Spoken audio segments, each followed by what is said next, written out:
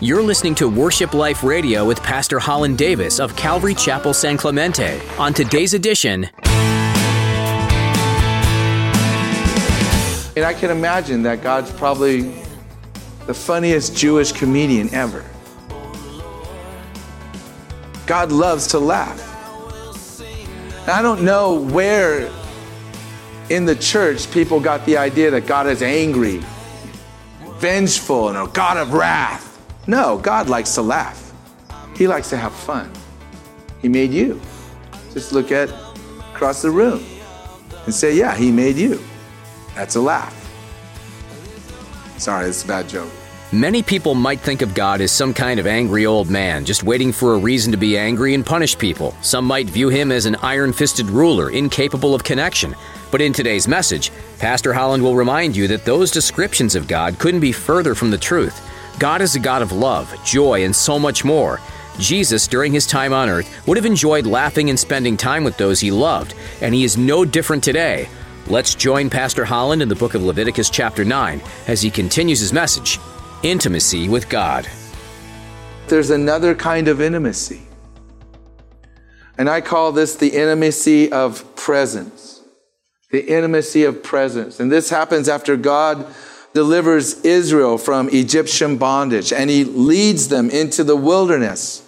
And it's in the wilderness where they experience the presence of God. There's nothing there except them and God. Anything that they need, there's no food there, there's no water there. If it's going to be given to them, it has to come from God. They've left everything to be with God, and now all they have is God. And oftentimes I have to reflect on that moment. You know, I left everything to follow Jesus. Is all I have still just Jesus? Or are there other things in my life besides Jesus that have my attention?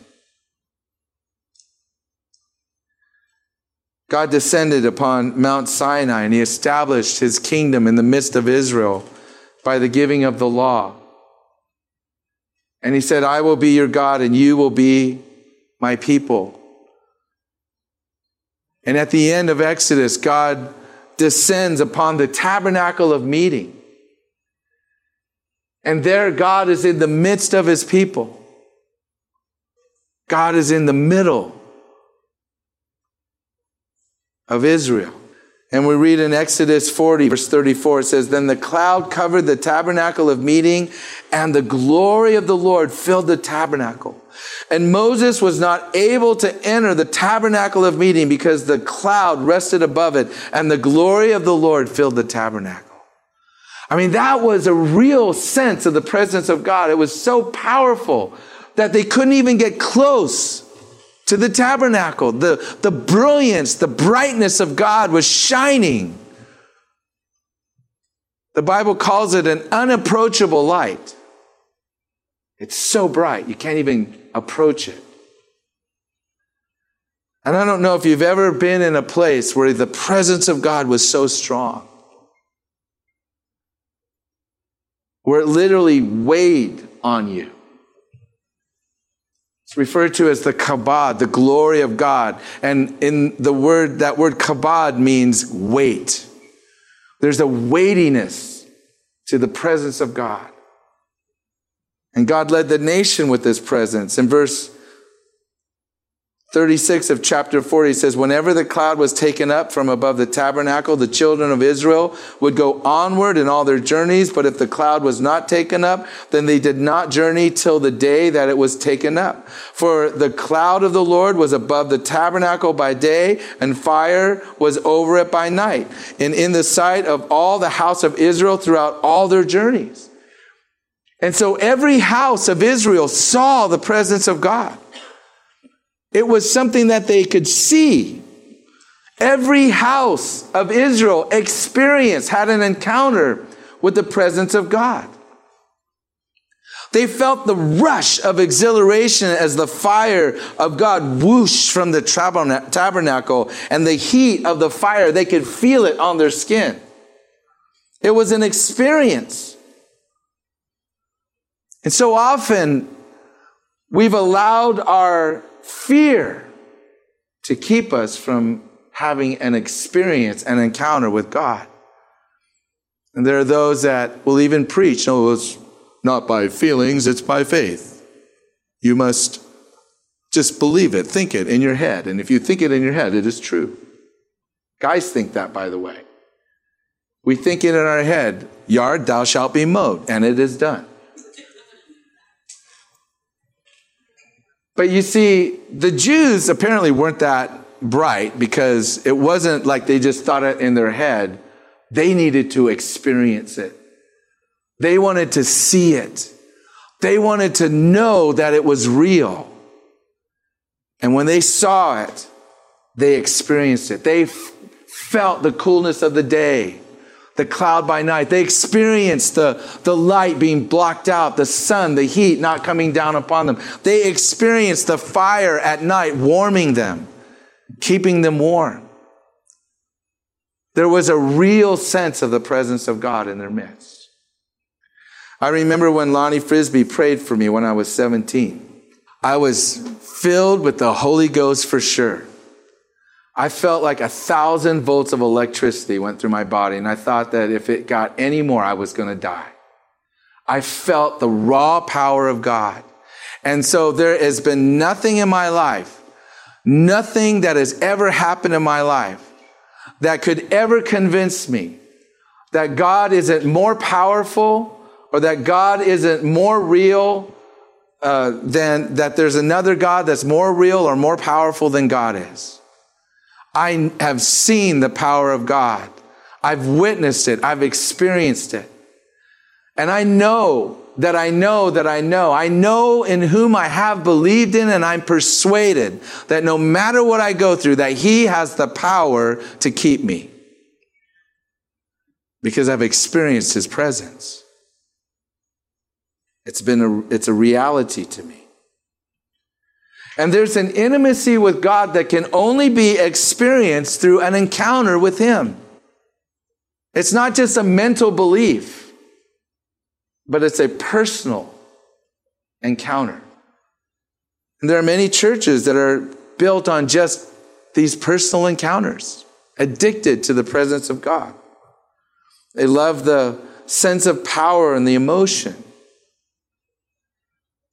They love to see God moving in their midst, and it's wonderful. It's good. But there's another kind of intimacy. And I call it the intimacy of friendship. The intimacy of friendship. And I want you to understand something about this. Because all of Israel saw the presence of God. All of Israel experienced the presence of God. But there are only two people in the Bible that God called friend. Moses and Abraham. Abraham was called a friend of God. In James 2:23 it says, "And the scripture was fulfilled which says, Abraham believed God, and it was accounted to him for righteousness. And he was called a friend of God." And Moses was also called a friend of God. In Exodus 33:11, it says, "The Lord spoke to Moses face to face as a man speaks to his friend." And so Moses experienced that friendship with God. Not just His presence, but friendship. And friendship is based on trust. And that's what it says. Abraham believed God. It was counted to him for righteousness. He trusted God. Friendship is based on this trust that is built over a long period of time when you share life together. You share life experiences together. And that's what Abraham went through. He trusted God. He knew God. He believed in the Lord. And as he would live out his life and he was making decisions, he would make decisions that were based on his friendship with God. His trust in God became the basis of his friendship with God. And as a result, God shared his plans with Abraham. We read in Genesis 18:17, God said, "Shall I hide anything from Abraham, what I'm about to do?" And that's what you do with your friends, isn't it? Don't you share everything? Everything that's going on in your heart, your struggles, your joys, you just share with your friends. You want them to know, hey, I'm going to go to the river this weekend. You want to come along? You're my friend. You share your life with your friends. And that's what God does to us. When the Lord spoke to Moses, it says he spoke face to face, meaning there was nothing between him and Moses. There was nothing in the way. They had a clear relationship. And that word speak suggests that God conversed with Moses. It wasn't like, he was sitting on his throne and dictating to Moses and Moses was taking notes. Oh, don't let me interrupt you, Lord. No, they had a dialogue. They were talking back and forth like friends do. Friends talk back and forth. Worship Life Radio with Holland Davis will continue right after this. Hi, this is Holland Davis, and I'm the pastor of Calvary Chapel in San Clemente. And I just want to take a moment and invite you to come and visit us at one of our Sunday morning services or to our midweek Bible study. Calvary Chapel San Clemente is a Jesus People community right here in the city of San Clemente, California. We identify with our roots in the Jesus movement because that's where I came to Christ. And of course, that's where Calvary Chapel was born. When you come to our church, you're going to find a church that loves to worship the Lord with song. We love to study God's word verse by verse, and we love to share the love of God with other people. If that's the kind of church you're looking for, consider visiting us. You can find out all about us online at calvarysanclemente.org. We look forward to worshiping with you soon, and may God richly bless you. Now, let's continue with today's edition of Worship Life Radio. What's interesting, this word speaks could also include laughter. And so they laughed together. I can imagine that God's probably the funniest Jewish comedian ever.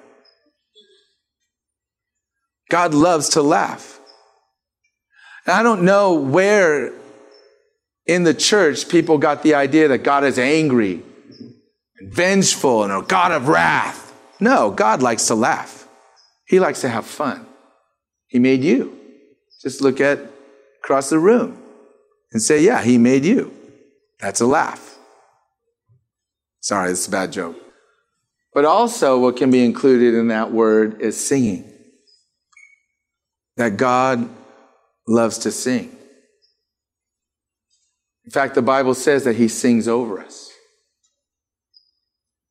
And so you can imagine going by this tent of meeting and Moses is in there with God. And they're laughing and they're singing together and they're talking like friends do. It's a reciprocal relationship. That's what friendship is. It's back and forth. It's not one-sided. But what blows me away is that Jesus calls you and I his friend. In John 15:15, it says, "No longer do I call you servants, for a servant does not know what his master is doing. But I have called you friends, for all things that I have heard from my Father, I have made known to you." Jesus reveals to us everything that he has heard from the Father. Everything that God says, he wants you to know.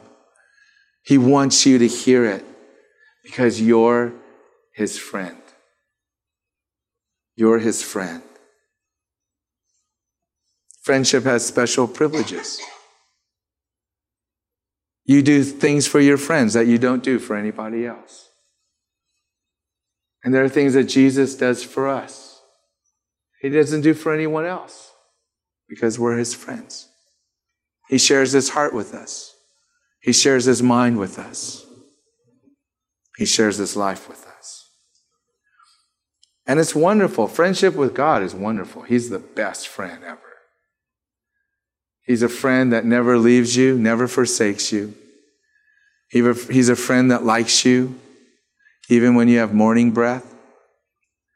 He likes you at your worst. My friends see me in all different stages, not at my worst, but I like to only show my best, right? We only like our friends to see the good side of us.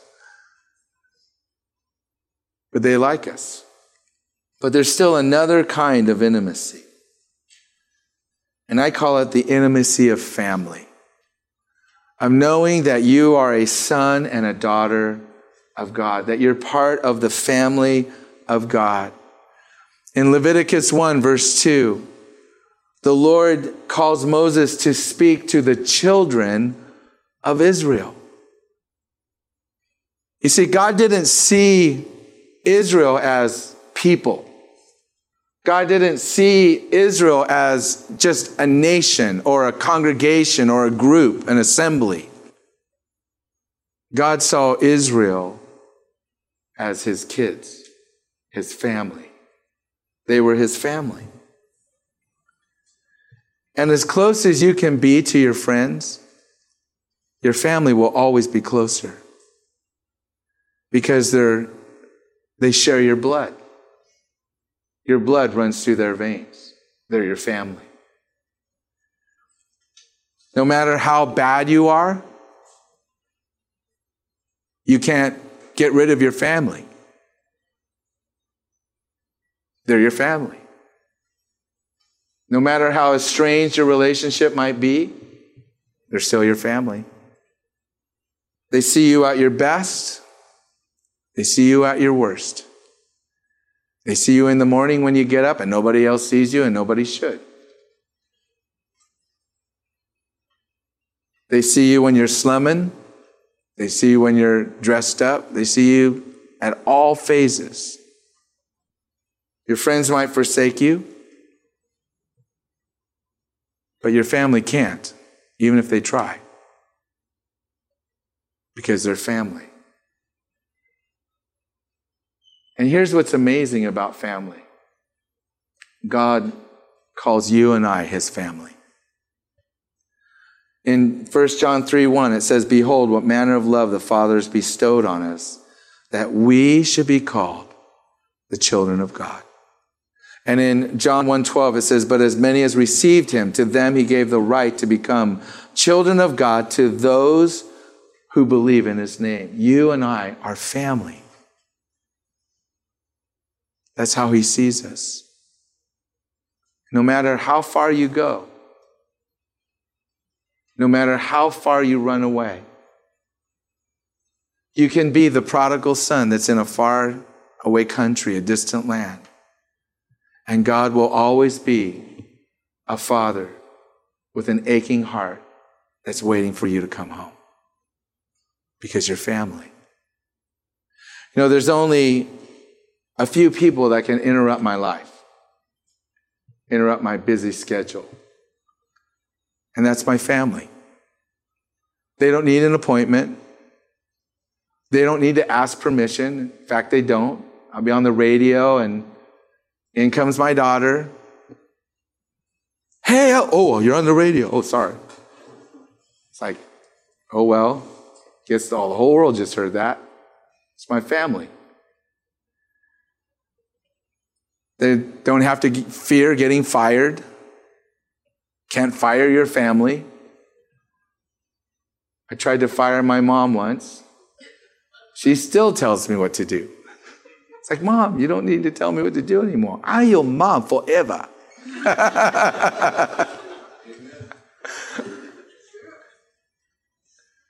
It's your family. My family moves into my house without asking permission. Come over, eat my food. I open up my refrigerator and there's stuff that I'm like, "What do we have all this food in here for?" "Oh, it's Madison's food." "Oh, okay." I have 1,000 bags of pasta. I don't even eat pasta. It's my family. They use my stuff. They put their stuff in with my stuff. I don't get mad at them. It's my family. And that's how God sees you.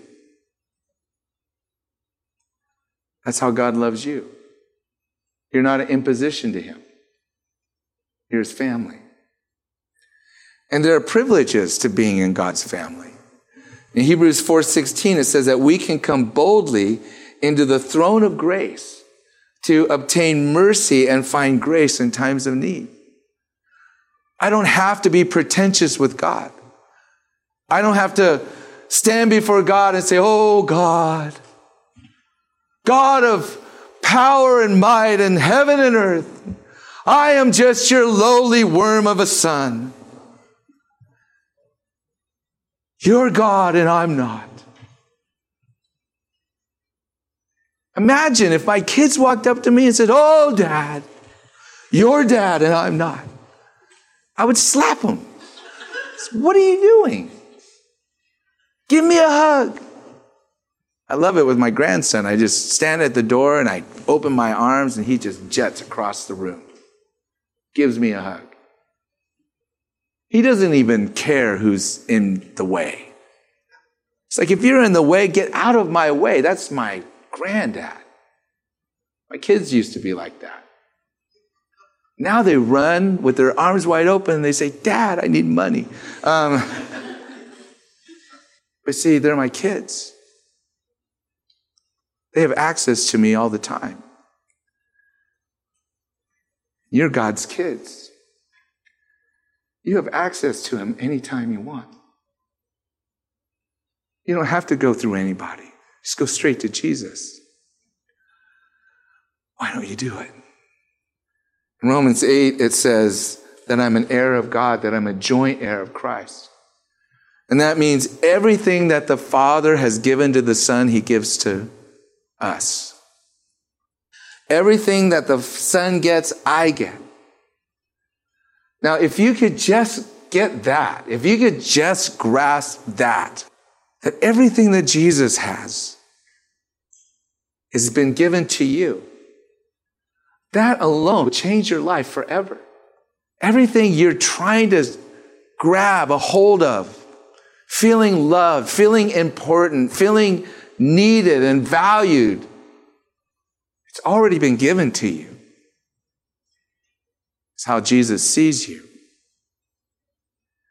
Power, the authority, his promises, the permission to represent the King of Kings and the Lord of Lords.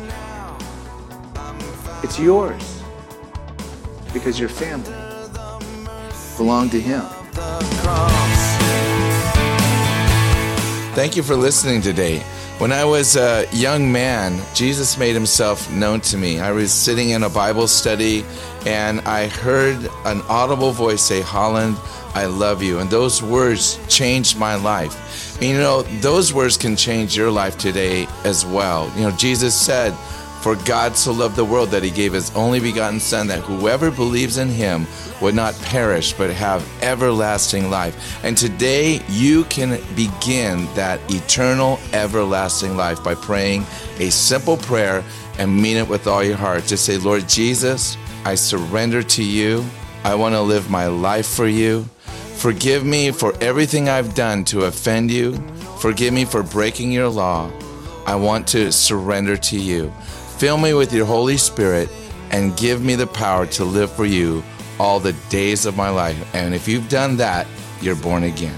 You've been listening to a message in a series called The Beauty of Holiness, going through the book of Leviticus. We're so glad you took the time to learn from God's Word today, and we hope you'll tune in next time.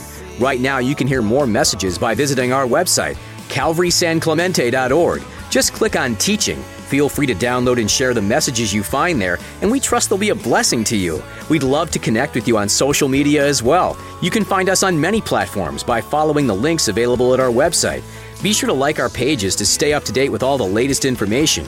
Are you in the San Clemente area? If so, we have a seat waiting for you at Calvary Chapel San Clemente this Sunday. We gather to worship at 8:30 a.m. and 10:30 a.m., and we have a Bible study on Thursdays at 6:30 p.m. You can get directions and more information by visiting calvarysanclemente.org.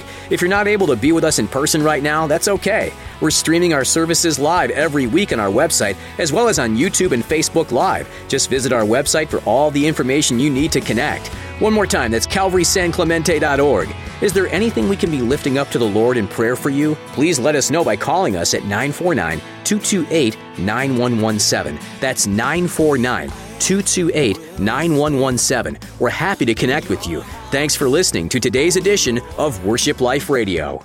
Every one of us is on a journey of grace. God wants you to be free and full of joy. Pastor Holland's message series, A Journey of Grace, will help you discover how to live the abundant life that Jesus promises to give you today. Order your personal copy of A Journey of Grace at worshipliferadio.com.